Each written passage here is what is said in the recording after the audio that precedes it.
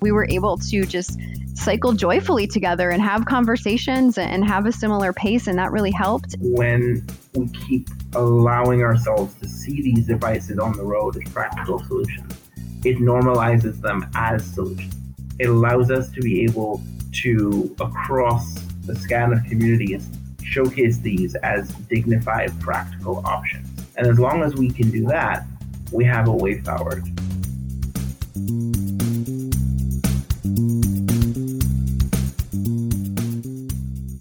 Hi, everyone. Welcome to the Active Towns Podcast, conversations about creating a culture of activity. I'm John Simmerman, founder of the Active Towns Initiative and your grateful host during this podcast journey. Thank you so much for tuning in. It's always wonderful to have you along for the ride. If you're brand new to the Active Towns Podcast, welcome. We have 52 full-length episodes, as well as short intro and wrap-up episodes from Season 1, waiting for you to go back and discover. In this episode, our first of 2021 and our second season, we welcome Jamie Stuckless and Darnell Harris from the province of Ontario, Canada, for a discussion about the empowering potential of the electric assist bicycles and cargo bikes. Jamie, an advocate and policy wonk located in the city of Hamilton, has become increasingly interested in and working on the needed legislative updates with regards to e-bikes and other electric mobility devices. While Darnell is the executive director of Our Greenway, an NGO working to create a more resilient and equitable Northwest Toronto, a far-flung industrial exurb of the city of Toronto. But before we dive into that discussion, please allow me a moment to mention that this episode is once again being brought to you by the generous contributions of our donors, sponsors, and monthly patrons on our Patreon page. Thank you all so very much for your amazing support. To learn how you too can help support me and my efforts to produce this content, please head over to the Active Towns website at activetowns, that's plural, .org, and simply click on the donate link in the top right corner of the page. As always, I've included the link in the show notes. One last thing before we get started with Season 2. If you're enjoying the Active Towns Podcast, please subscribe to and rate it on your preferred podcast listening platform. Okay, let's get this conversation with Jamie and Darnell rolling.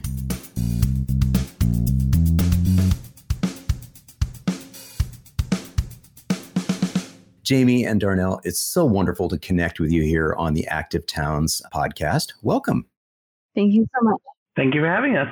Well, thank you both very much for agreeing to chat with me today about your experience and reflections and really the potential of electric assist bicycles. To get us started, why don't you please share with the audience just a little bit about yourself, including how you got interested and involved with active mobility issues.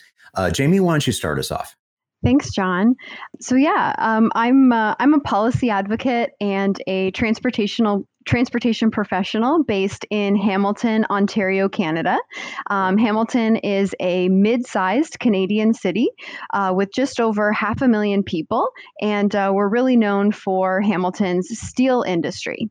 We're located on the coast of Lake Ontario, just between Toronto and Niagara Falls, if listeners are familiar with both of those locations. And I've had the opportunity now to work in the active transportation sector for over a decade, running school travel planning projects, coordinating events like Bike Month and Open Streets.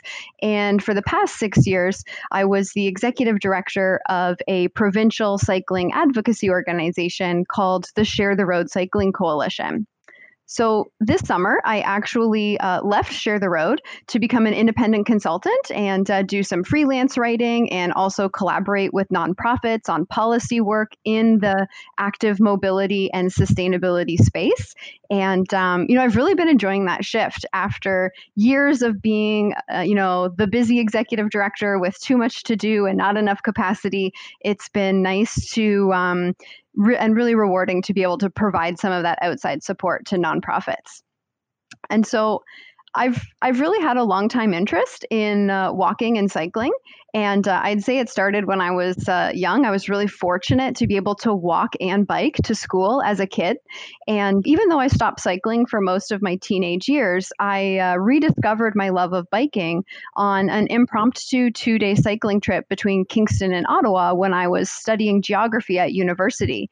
And it was really that trip that prompted me to want to find more ways to make it safer and easier for more people to ride bikes. And it led me to pursue a master's thesis focused on cycling safety. And I think, it was really those studies and that academic pursuit that made me fortunate enough to find a job working in the active transportation space. And that's been the last 10 years. Fantastic. Darnell. Thank you very much.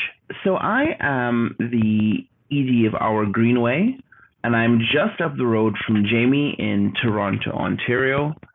My major focus over the last 5 years has been working with Northwest Toronto. For those who are unfamiliar, it's a wonderful area of Toronto. However, it's a mix of industrial BIAs as well as the home for many immigrants, racialized people as well. In terms of my overall work and background, so I did my master's at York University, my master's in urban planning. My focus there was inclusive public engagement as a way of building community identity and social change. And specifically, how I learned about cargo cycles and electric cargo cycles and really started to build that here in Toronto was that I was trying to investigate how to make cycling both widely used and socially acceptable in a suburban area. So my initial project involved a comparative analysis of 6 global cities, which had undertaken extensive and equitable low carbon mobility projects. And then moving forward from there, today are trying to explore cyclogistics and the regulations and designs needed to make it a feasible, practical, and cost-effective option across Canada and Mexico. Currently, as the ED of Our Greenway, I am creating an electric cargo bike library in Northwest Toronto that will also be available to businesses and communities in other parts of the city that will showcase how people and goods, especially heavy goods, can be moved through cargo cycle. Fantastic. So, Jamie, I'm going to come back to you as a follow-up. One of the things that you said in there that was interesting, and I think is a common theme for many people, is that especially when they experience being able to walk and bike to school and to work and or into functions, meet their daily needs as children earlier in life, but then as they get a little bit older, the bike just stops being, a mode that, for active mobility. Was that sort of like around your early teen years? And what happened? Did you start bumming rides and then start driving, or, what was sort of that factor that led you to stop biking as much? Yeah, I think that's a really interesting question. And, when I was growing up, I was living in the suburbs of Ottawa, which is the nation's capital here in Canada. And I lived close enough to all of my schools to be within the walk zone, which was great. And, as I mentioned, I started out biking. But yeah, as I became a teenager, I started leaning more towards walking and less towards biking. I can't necessarily say that there was, one concrete reason, but I think 2 that I really remember. One, bikes were getting stolen outside of our high school because we just had those racks that were really just pieces of metal on the ground. And if you locked your wheel to it, your wheel would be remaining, but your bike might be gone. So for a while, I started rollerblading to school because I could put rollerblades in my locker. So I made that switch. And another thing that I remember that I feel a little silly about now was just kind of the whole wearing a helmet piece. I think there were some times where I thought, I don't really want to wear a helmet, but it's required, and I don't want to bike without a helmet. And I'm sure the same rules probably applied to rollerblading, but I didn't really process that. So I really just switched to like rollerblading and walking. So it wasn't necessarily a switch to, taking the bus or riding a car. It was more so just a hesitancy around various aspects of cycling that, looking back, maybe could have been more easily addressed. But I was really lucky that I had those other options of walking and rollerblading anyways. Fantastic. That's great. Yeah. And so you both have mentioned the suburban word in the suburban context. So what I think is going to end up happening is as I have each of you talk a little bit about the recent articles, the recent posts that you have published, I have a feeling that that's going to be part of the relevance and part of the context that comes out. So, Darnell, your post was co-authored with Sam Starr, I believe, and it was more of a higher level piece, whereas Jamie, yours was more of a personal account of your experience. So, Darnell, let's start with you. What prompted y'all to address this topic? Sure.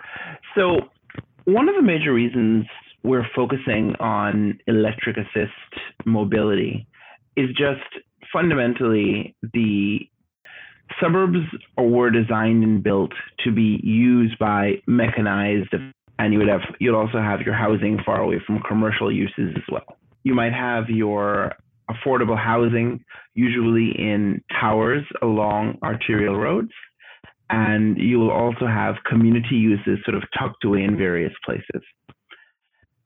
What that creates is a need for electric mobility, and it creates a need to be able to move goods and people.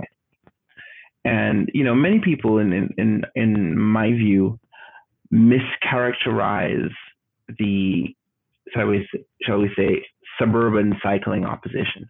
It's very hard for a suburban family or a suburban business person to look at a two-wheeled bike with no cargo capacity and no electric assist and go, yeah, that makes perfect sense to me. They're not against exercise.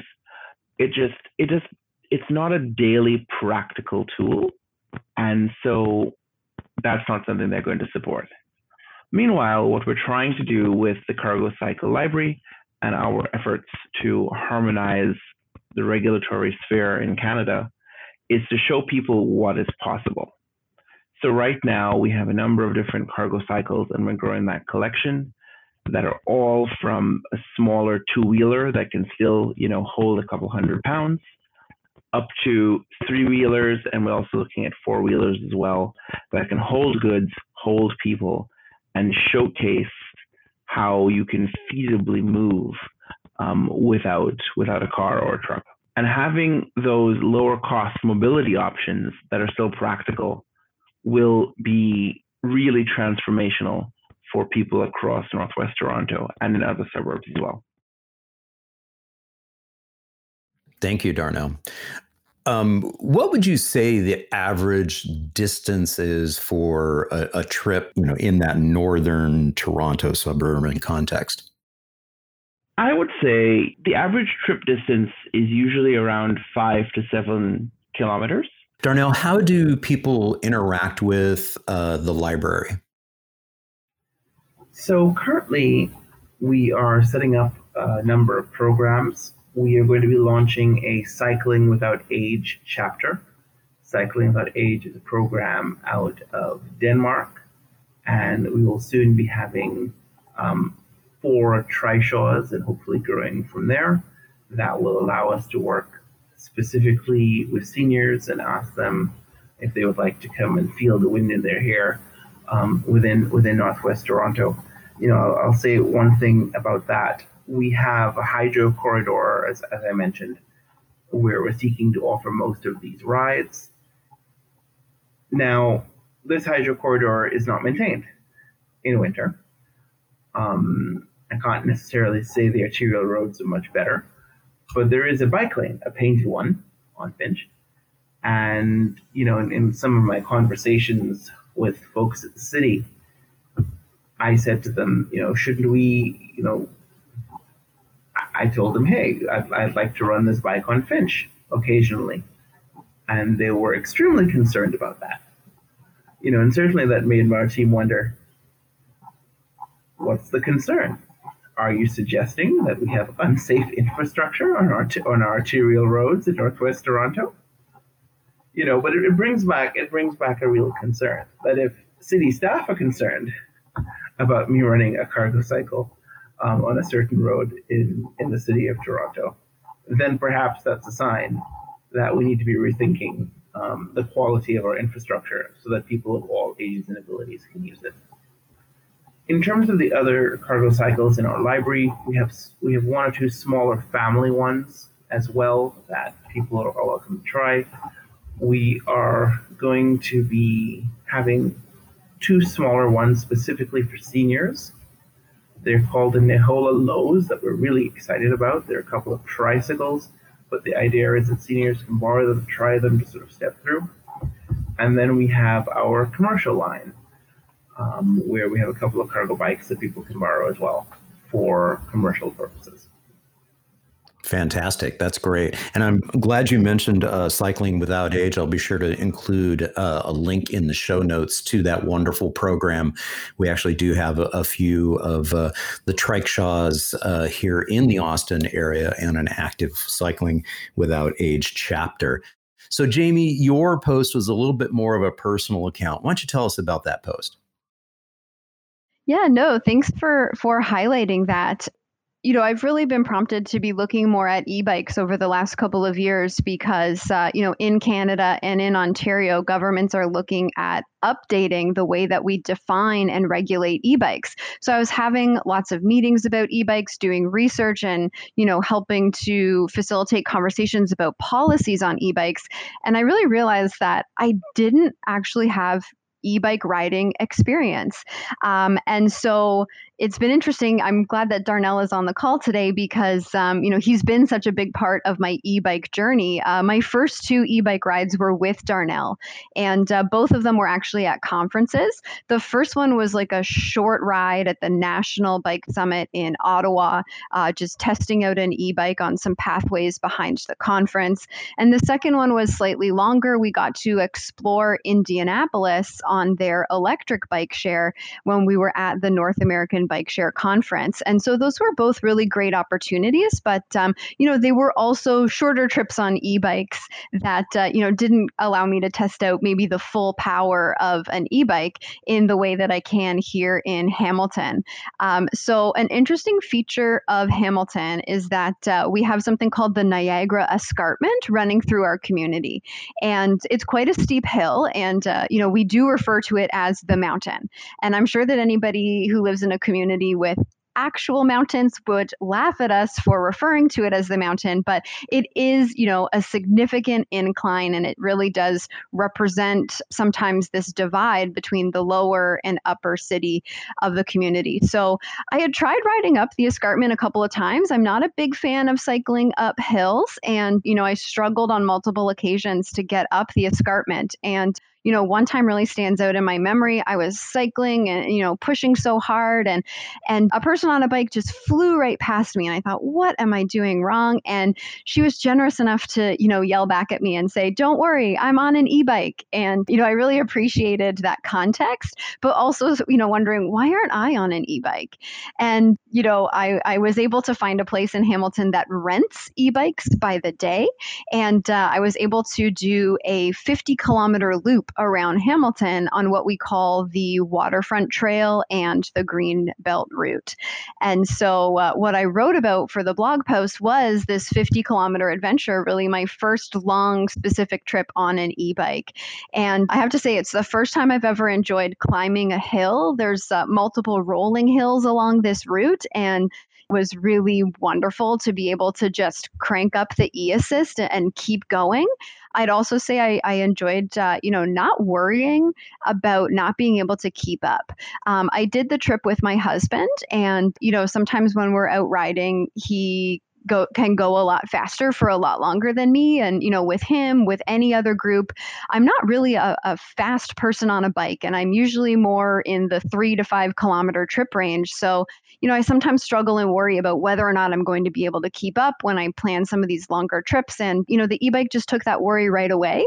And without having to expend too much extra effort, we were able to just cycle joyfully together and have conversations and have a similar pace. And that really helped. And I also really appreciated having that extra push when you first get on the bike, especially if you're restarting on a hill or carrying cargo. I had a pannier with, a day's worth of food and drinks in it to keep us going. And sometimes that can put you off balance, but, having that extra assist really helped you get going. So it was a great, eye-opening opportunity to experience some of the real joys and benefits of trying an e-bike. I was glad I was able to rent one, given the high cost of, buying an e-bike. And our community, like many communities, doesn't yet have an e-bike lending library like the one that, Darnell runs in Toronto.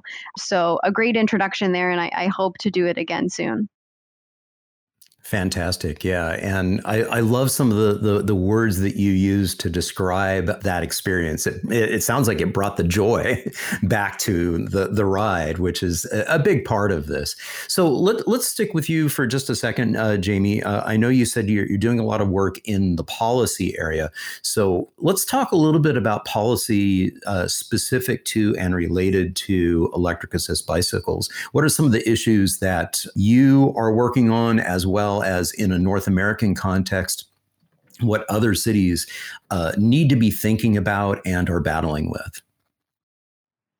Yeah, so I think, one of the big reasons that, officials have been pushed to look at updating e-bike rules and definitions here in Canada is because we currently have a very broad definition of power-assisted bicycles that encompasses everything from a pedal assist e-bike right up to, a low-speed electric motorcycle with pedals attached that, is sometimes referred to as a moped. So when communities are talking about e-bikes, it's this really wide range of devices, and it can, create a lot of confusion as well as conflict about, where these different devices belong, their operating capacity, and how we plan for them. And so I really think that, in Canada and in municipalities, across the country, this has really led to a situation where a lot of the regulations and rules that are enacted around e-bikes feel more like they're about limiting where mopeds can go than really about understanding e-biking and trying to increase access to e-biking. And I think, two really clear examples for me on that are, one, here in Ontario, we currently have a rule where both passengers and operators need to be 16 years of age to be on an e-bike. So that means if you are on an e-bike, you not only have to be 16, but your passenger does as well. So if you have a cargo e-bike, you can't put young children in it. So that was really a limiting factor. And I think it comes from, policymakers trying to restrict young children from being riding on the back of mopeds, but it had this unintended and really negative effect on people being able to have, child seats and cargo bikes with electric assist. And, as Darnell mentioned, especially if you're carrying children and cargo, that e-assist can be so helpful. And so, that's one example of the limitations. And I think the other is really about where e-bikes are permitted to ride. And, municipalities here in Canada have the ability to limit where e-bikes can go. So you can't just assume, you're on a bicycle and you can go to all the same places. And again, a lot of these policies are really more about trying to keep larger mopeds off of trails and shared use pathways, which can lead to, blanket bans on e-bikes. And if you'll permit, I'll just share one more story from my e-bike adventure that kind of ties into all of this. Technically, one of the trails that I rode my e-bike on, that was actually not permitted. So e-bikes are banned on all trails that are managed by the Conservation Authority. And I think that's in an effort to keep scooters and mopeds off, but they've also limited e-bikes. And so if you go on the City of Hamilton's website, there's no information about e-bikes. If you go on the Hamilton Police's website, they direct you to the provincial website.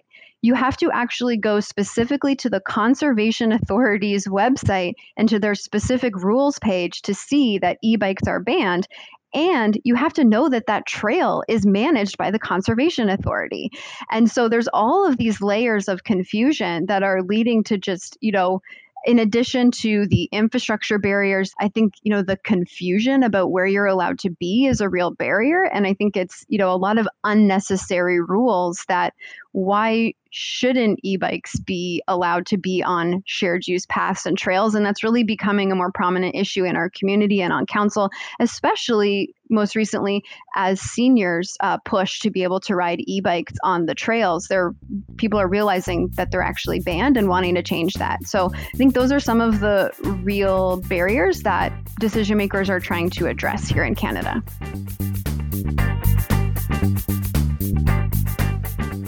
When we return after this quick break, Darnell and Jamie discuss some of the practical steps that need to be taken to get more people riding more often and expand the reach of electric assist bikes and cargo bikes. But first, I have a very brief request of you. Please consider helping me grow the Active Towns podcast audience and our movement to create more activity promoting places by telling a friend or two. Thank you. Okay, let's get back up to speed in our discussion with Jamie and Darnell.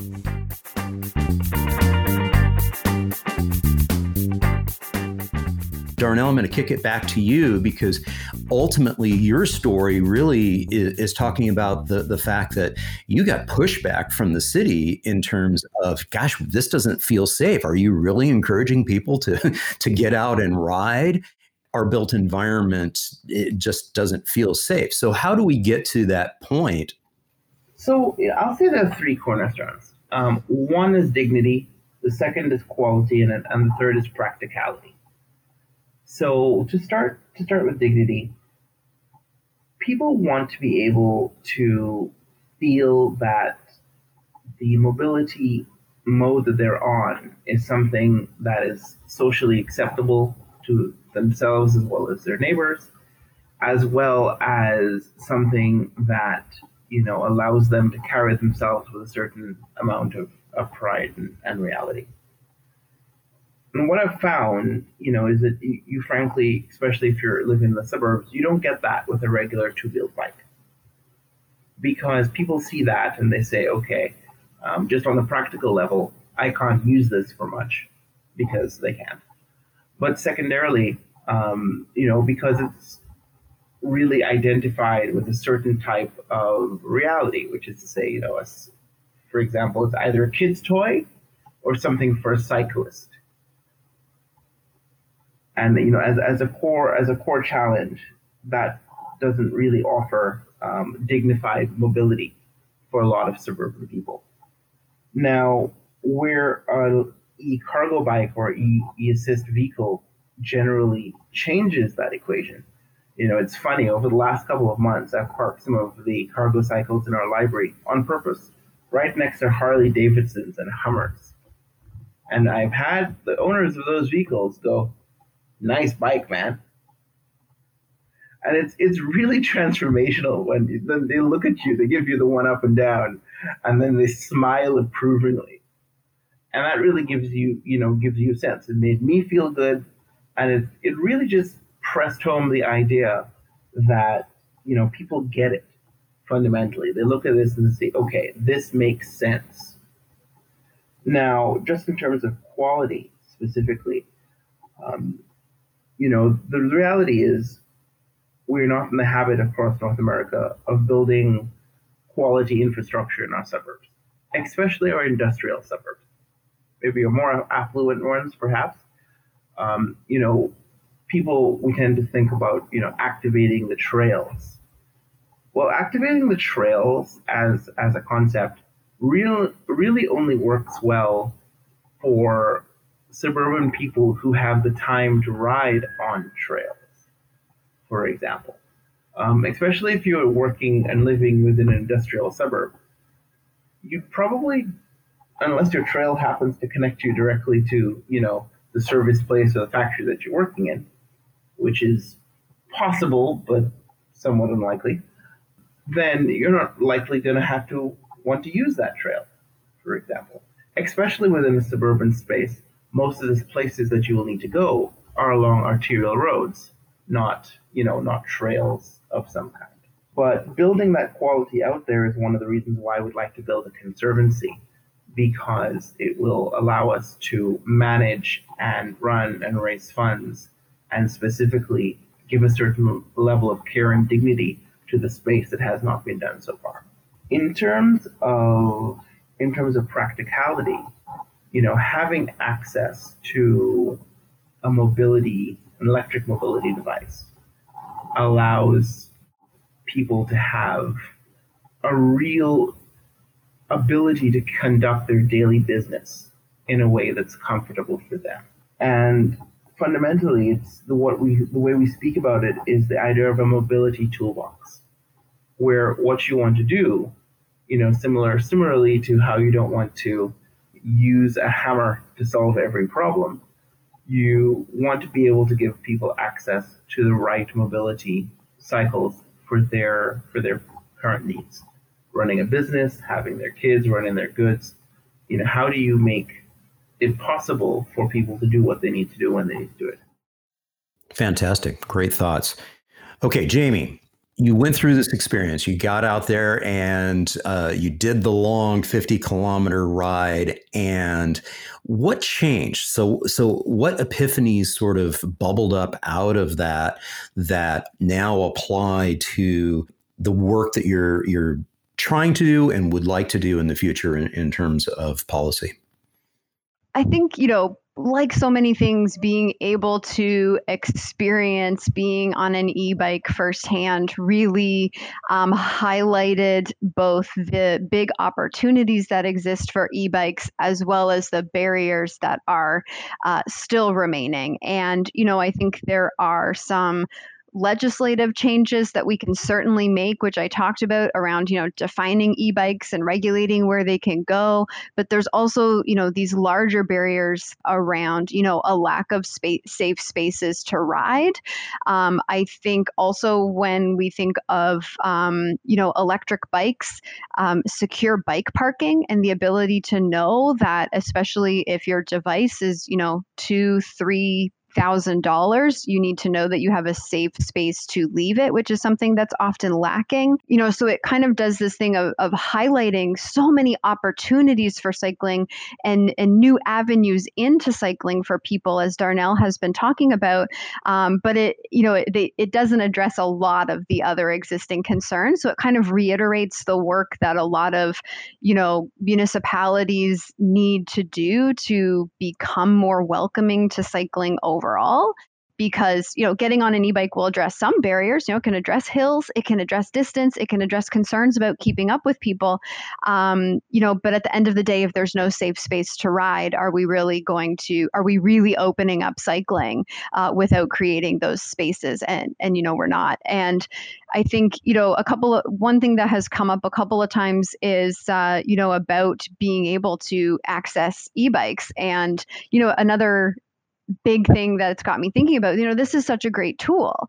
But they're very expensive, I think. In Canada, the average price of a starting e-bike is about $2,500. And, when we talk about e-bikes being expensive, sometimes the first reaction is that, well, they're less expensive than a car, which is not false. But I think, the number of people who are looking to make that decision between a car versus an e-bike is quite low. And we have to see the cost of an e-bike as something that really is a barrier. I've been really interested to see some of the rebates that have been rolled out in jurisdictions around the world to, cover the purchase price of some e-bikes. And, this is another piece that I feel, another opportunity that maybe e-bikes are pushing forward is getting this idea of purchase rebates into the conversation in the same way that it has been part of the conversation around subsidizing the purchase of electric cars. We're now talking about subsidizing the price of electric bikes because they're so expensive. And what I'd really like to see is for that to expand to bikes overall. just kind of looking at the reasons that rebates for electric vehicles came in, that's because people were trying to encourage you to buy an electric car instead of a conventional car. Well, with e-bikes, I don't think it's that like, oh, you should buy an e-bike over a conventional bike. It's like, get on any type of bike. So how can we expand this new idea, I think, of rebates for e-bikes and get it so that we're rebating conventional bikes as well, or recumbent bikes and, mobility trikes that are often more expensive and inaccessible for people? Like, let's talk about how we can expand, e-bikes have brought this new idea to the conversation, I think, and how can we move it beyond e-bikes to benefit all cycling? I love it. Let's subsidize some active mobility here. We've been subsidizing motor vehicle travel for the better part of 8 decades. Final thoughts that you might have, Darnell, from your end. Anything that we haven't covered that you want to make sure that we address? Sure, and I guess specifically, I'll speak about both the cost and the potential. In that, as Jamie was mentioning about, the importance of parking, that some of the bikes she was referring to could be, 2,000-3,000. Well, certainly, when it comes to the higher end, more practical cargo cycles for commercial uses, or some of our new trishaws, well, we're frequently looking in the 10,000 to 15,000 range, as just as an example. Now, this is still wildly cheaper for us, both in the short term and the long term. One, because, the maintenance is extremely low. The quality is really what you're paying for in terms of that. And the management of the program over the long term will be relatively low. But there's certainly things that we need to be doing in order to both increase the supply and access, as well as allow people to be able to use these on a general basis. One, we should be thinking about production here in North America. We have huge auto industry across North America. And I often laugh, and when I think about it, the idea that imagine if you ran the auto industry like you do the bike industry, in that instead of having, rules that are workable across the entirety of North America, you are instead going to have every single town, every single province, every single state able to maybe come up with a set of rules. And the only rules that they do have say that a vehicle is, between 3,000 pounds and some upper limit. And, maybe it'll have an assist that goes up to 300 miles an hour. It's insane. People would say it's insane. And we have rules in this country for snowmobiles. We have rules for all sorts of other devices. It's important to have harmonized rules. And that really matters, because what it's going to do is going to bring down the cost when we start producing here. I guess the other piece worth mentioning, and it sort of goes back to what Jamie was saying about her experiences in Hamilton. When we legalize something and have regulatory management, as well as when we keep allowing ourselves to see these devices on the road as practical solutions, it normalizes them as solutions. It allows us to be able to, across, the scan of communities, showcase these as dignified, practical options. And as long as we can do that, we have a way forward to move things. Because ultimately, that's what everyone wants. And something that is not often well appreciated in the cycling discussion is if you happen to live downtown, you live within a relatively concise street grid. You don't really, quote unquote, need a bike, because you can hop on transit. Worst comes to worst, are close enough to wherever you need to reach, more than likely, that you can grab a cart and you can hand pull it to, whatever block or two you likely have to go to. There is no such thing within the suburbs. It's multiple kilometers, and I know you're down in Austin, John, where the sun always shines. But up here, we have at least a fair bit of cold and some snow. Not as much as some people might argue, but certainly we do have it. And, what am I going to do? I'm going to tell mom with 3 kids that she has to walk, in the snows with her groceries while holding their kids' hands. It doesn't make sense. So, there are certainly solutions to this, but if we expect to see them adopted, we have to be able to expand the production, work on the regulations, and overall to showcase the options as dignified. Excellent. Jamie, anything that we haven't addressed that you'd like to share? Sure. Yeah. I think, one of the things that really we've kind of, talked around the idea of, sharing spaces and sharing pathways. And that's often, when I talk to especially staff at municipalities, that's the number one question they have is, should we allow e-bikes and people walking to share the space? And so, ultimately, I think, the crux of that question is that we're not providing enough space for people who walk or for people who bike, and asking them to oftentimes cram into a narrow, insufficient path that, yes, creates and increases the opportunities for conflict because there's so little space. So ultimately, we need to be working together to create more space for everyone who's moving, walking or wheeling. But I think, the other piece that's at the heart of that question is, as you mentioned, the speed differential.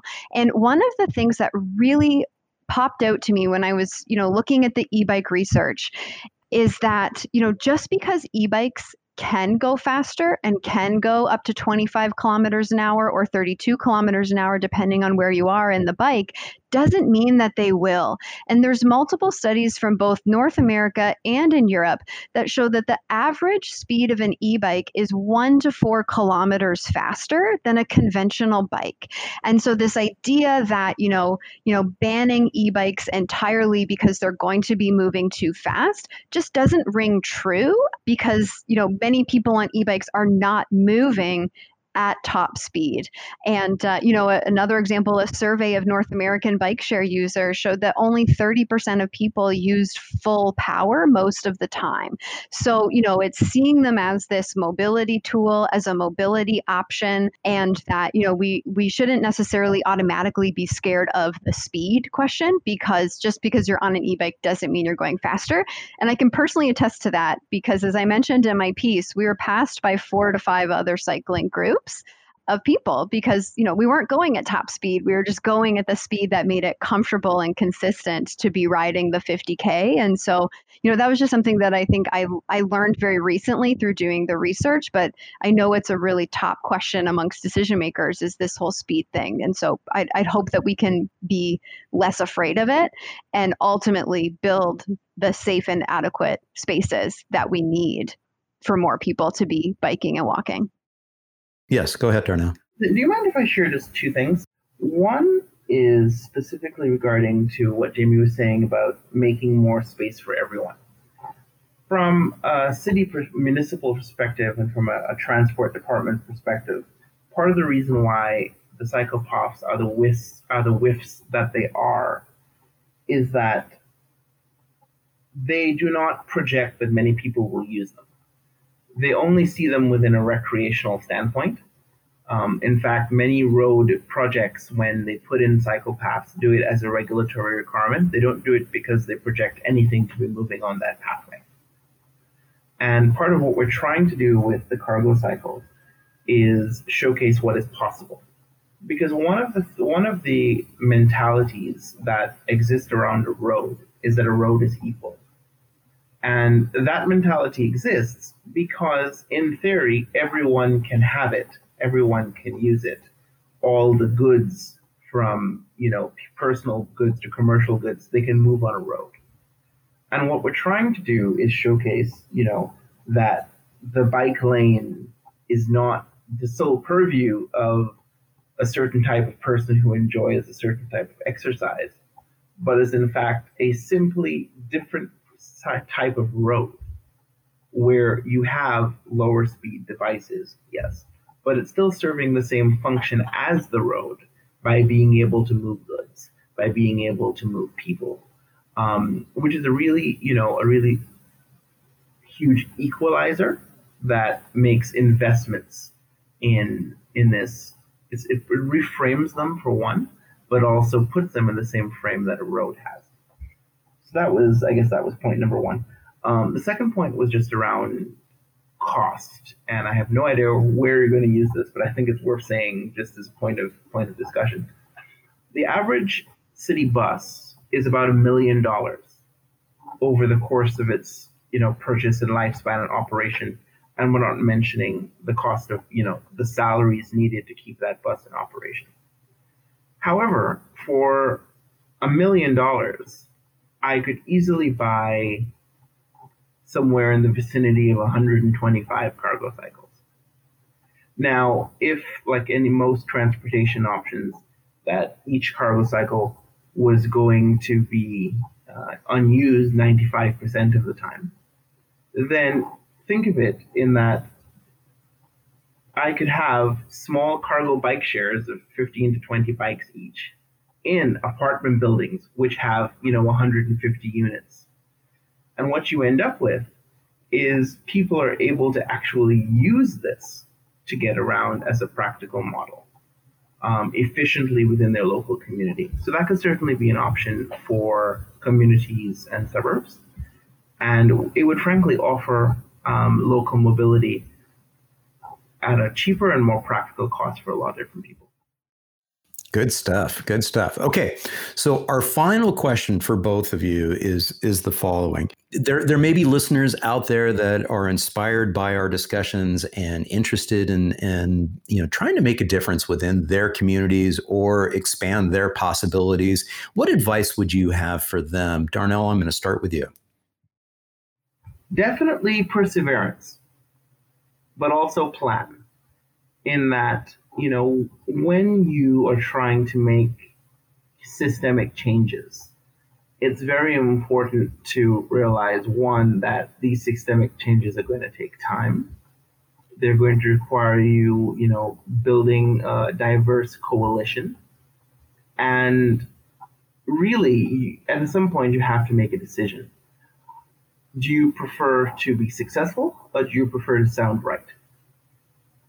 And ultimately, part of what any systemic change in any process of change really requires is you being able to be a facilitator, bringing people from different worldviews together, allowing them to apply the information that they know is true outside of a divisive atmosphere, and then pulling people together around a reasonable plan that doesn't ask them, do you believe in this or that? Instead, it said, we know you live here. We know this is your community. Is this the change that you want to see? And unite people around that. Fantastic. So, Jamie, same question for the listeners who may be inspired by our discussions in this episode and would like to make a difference in their communities. What advice would you have for them? Thank you. I think, first of all, I think Darnell highlights some really important points, especially about the long-term nature of, making change and advocacy. I always encourage people to find ways to get their elected officials and public servants out on bicycles to actually experience what it's like to cycle in the community. If this can be done with members of the community, to share their lived experiences directly with these officials, that can be so beneficial. And, I know that not everyone can get out on a bike to experience their community. So we've also seen people, do walk-arounds or host coffee meetings outside near a trail or near a bike lane just to observe what's happening. So there's lots of different ways, but just really, getting decision makers out on bikes, out on foot, out in the community can be such a big benefit. And I would say, after my direct experience with e-biking, I'd say if at all possible, and if there's the interest to do it, getting people out on e-bikes as well could be a really beneficial approach. I love it. Yes, get people out on the e-bikes and the cargo bikes to see what it's like. Jamie, Darnell, thank you so very much for chatting with me today and joining me on the Active Towns podcast. Thank you so much for inviting us, John. This is such a great way to start the day. It's been a pleasure. Thank you very much. thank you all so very much for tuning into this episode of the Active Towns Podcast. I certainly enjoyed this opportunity to chat with Jamie and Darnell about e-bikes, cargo bikes, and the policies governing them, and I hope you found this episode to be interesting, educational, and entertaining. I've included links to the articles and organizations mentioned, so be sure to check those out in the show notes, as well as some photos that Jamie and Darnell provided on the episode's landing page at activetowns.org. A couple of quick reminders before we part ways. Please don't hesitate to drop me a line if you have any suggested topics or guests, questions, or if you happen to have any leads on potential podcast sponsors. Seriously, don't be shy. I connected with Jamie because of a listener's suggestion, and she recommended we include Darnell in the discussion. My email is john, that's John, at activetowns, that's plural, .org. And as a final reminder, one last appeal for your support. Please spread the word about Active Towns, and if you're in a position to do so, please make a financial contribution to Active Towns so I can keep bringing you this content. Doing so is easy. Just go to activetowns.org and click on the blue donate link in the top right corner of the page. Thank you. Well, that's all for our first episode in Season 2. So until next time, this is John signing off by wishing you much activity, health, and happiness. Cheers.